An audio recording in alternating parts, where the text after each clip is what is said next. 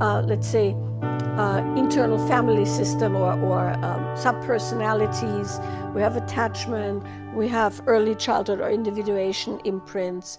Another way of saying an individuation imprint is often, I call it that. I don't think called that in whatever. Is essentially when you believe you've done something wrong that really you haven't done wrong, but you're the center of the universe because you're really young and you're not fully individuated. And so if somebody else does something to you, it must be your fault. Often people have that in divorce, and that's also, what plays into abuse and stuff like that. So you're not able to go at 2 years old, my father is an idiot drunk, and he really needs treatment, and this has nothing to do with me. You don't do that. You're like, oh shit, I must be more quiet. I must behave better. I must be funny. I must be good at sports, right? I need to be protecting my mother. These are things that happen as you don't understand that it has nothing to do with you, and you're not able to divorce yourself from that situation, obviously, right? So, you can endlessly slice that. So now we come to your original question. Are there trends when it comes to polyamory versus monogamy? And I think that you have to make two distinctions, one of which is that what is now considered polyamory has almost become something like a cult, in the sense that it has its own members with their own lingo and their own Bible, speak literature, and their own set of behaviors that is prescribed as polyamory, or that kind of lifestyle, where somebody, probably with really good intention, has tried to set some precedent as to how that could work. And so now, like many other cults and religions, this is the gold standard.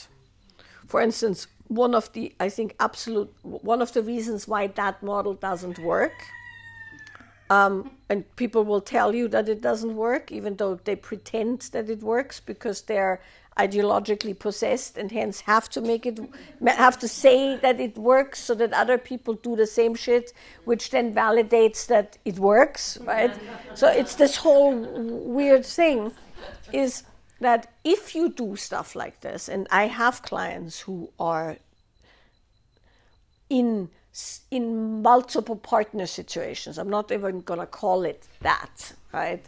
There's other ways to do it, but they require a lot more maturity, and they require a lot more of that healthy, boundaried understanding. So a lot of people who go into open relationship, if we talk about, the classic understanding is you're anxiously attached, so you can't be with one person, so you want to have several people, right? That's pop psychology in the sense that, yes, that's true for some people. But also we do have to take into account that from a, let's say, evolutionary psychology standpoint and biology standpoint, men are not built to be monogamous. That's not how the human race survived. How the human race survived is there were alpha male who were strong and had beaten the heads of other males in, who got to get the pick of all the best fertile young DNA healthy women, and that's how they procreated another set of healthy strong humans, and so on, right? And so that's still built in the same way we still have fight or flight. Just because we don't on a regular basis have danger to our life doesn't mean our nervous system doesn't do its thing. In the same way, men very often want a multiplicity of flavors. Hint, hint, hint, right? But not all men want to cheat, right? So not all men want to cheat, so they look at flavors from afar, or in porn, or with friends, or or they get a flavor that's represented by a car, some like curvy Corvette or something like that. But you get the idea. It's a craving for multiplicity out there, while we typically want shoes, earrings, the whole thing.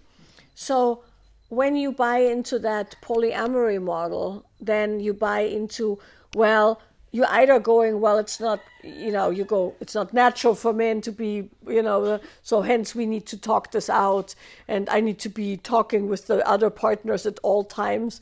I always joke that people I know who are polyamorous do like 1% fucking and 99% processing. And I don't know about you, but sex isn't worth that much drama, right? So there is all of that, and you could say that that's the case. But there's also other things at play, which is sometimes people are best served by a multiplicity of support. Doesn't all have to be sexual, for instance, right? And not everybody wants to open their relationship sexually, but there's other ways to get that energy you want that are healthy. And there is other ways to have multiple partners that are healthy. And here is a hint. Anyone who I know who has done that successfully has strong ground rules and extreme boundaries, and there's no talking about it other than when some shit hits the fan. No, because it's insane to constantly dip your partner's nose into the thing that's not natural for any human to want. So if you're a guy and your woman has multiple partners, you're working so much against biology that there's a study out that men whose wives have sex with other men, their sperm count goes down. Well, yeah, of course, I mean, that for several reasons, right? Then the other way around is any woman who has, who has a partner who has other women has to deal with the feelings of, is there enough sustenance, right? Is the provision still there? And if your dude can barely feed himself, then the provision in your mind is clearly not there, right? If you are with the leader of the free world, who's also a Greek god and a humanitarian cleaning up the oceans, you don't mind if he has 6 wives, because he's that big and powerful and resourced, right? So those are some things to play around with. I don't want to go any further before people fall asleep on this, but okay. But so it's not just attachment style. It's a multitude of things. So coming down to something very practical, if you or your partner consider opening the relationship, which sometimes can be a really healthy thing, and sometimes it's the death knell of the relationship, right? It's either or. And the first thing that you have to consider for yourself, I'm talking, that doesn't matter if it's a man or a woman, you have to go, am I really able to hang with this? If the answer is no, then trying to bend yourself into that pretzel is years of pain. That's, for those of you who have dabbled in that, you know that's true. And so you have to go, am I willing to do that? If the answer is no, you have to go, that's a deal breaker. Right? And then that's unfortunate if your partner goes, well, but that's what I need. Right? If you go, well, I don't know. I mean, I need to see, right? Because sometimes, believe it or not, when men have the option to have other women, they actually don't have other women. This is something I've learned over the years, right? It's like when a woman says to, I remember this distinctly, I had this couple and she finally went, okay, just push it down, yeah, so it's off. She said, okay, well, if that's what you want, then here are the rules. Don't get anybody pregnant, I don't want to know about it, and don't bring it to my doorstep. And then that was the end of that. And it was just like 2-year back and forth. He never went there. Because in his mind he could, so he didn't have to, because freedom, of course, is a huge value, for both men and women.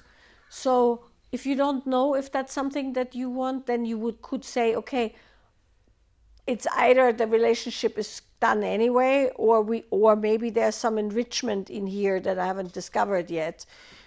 So maybe I'll give it a 6 months try or something like that. And here are the rules. And then you go, yeah or no. Because sometimes also when you do bring other people in, it points towards something that's really wrong. And then you work with that. Or you realize that actually it adds something to the relationship that's so good that it's worth keeping. Where you go, oh, that's one thing I don't have to take care of. Which is, by the way, in France and in parts of Europe, but in France, this is a thing, right? Men have mistresses.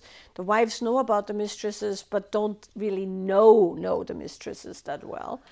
And the mistress fulfills a totally different function than the wife, and they typically have a very, very, very minor Venn diagram. Usually it's the dude, right? They have different social circles, different interests, different everything.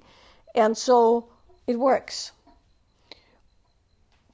But that's not a given. And so it's definitely worth looking at, is that need for the multiplicity coming from childhood imprints, wounds, attachment patterns, boredom in the relationship that could be addressed with otherwise, or is it true? And for some people, it's true. No, but for very few. Right, very few. But it can be done, and it is true for some people without it being a pathology. But to begin with, you have to kind of decide, is it really something that you could even entertain? And if that's not the case, then that's definitely not a road to go down.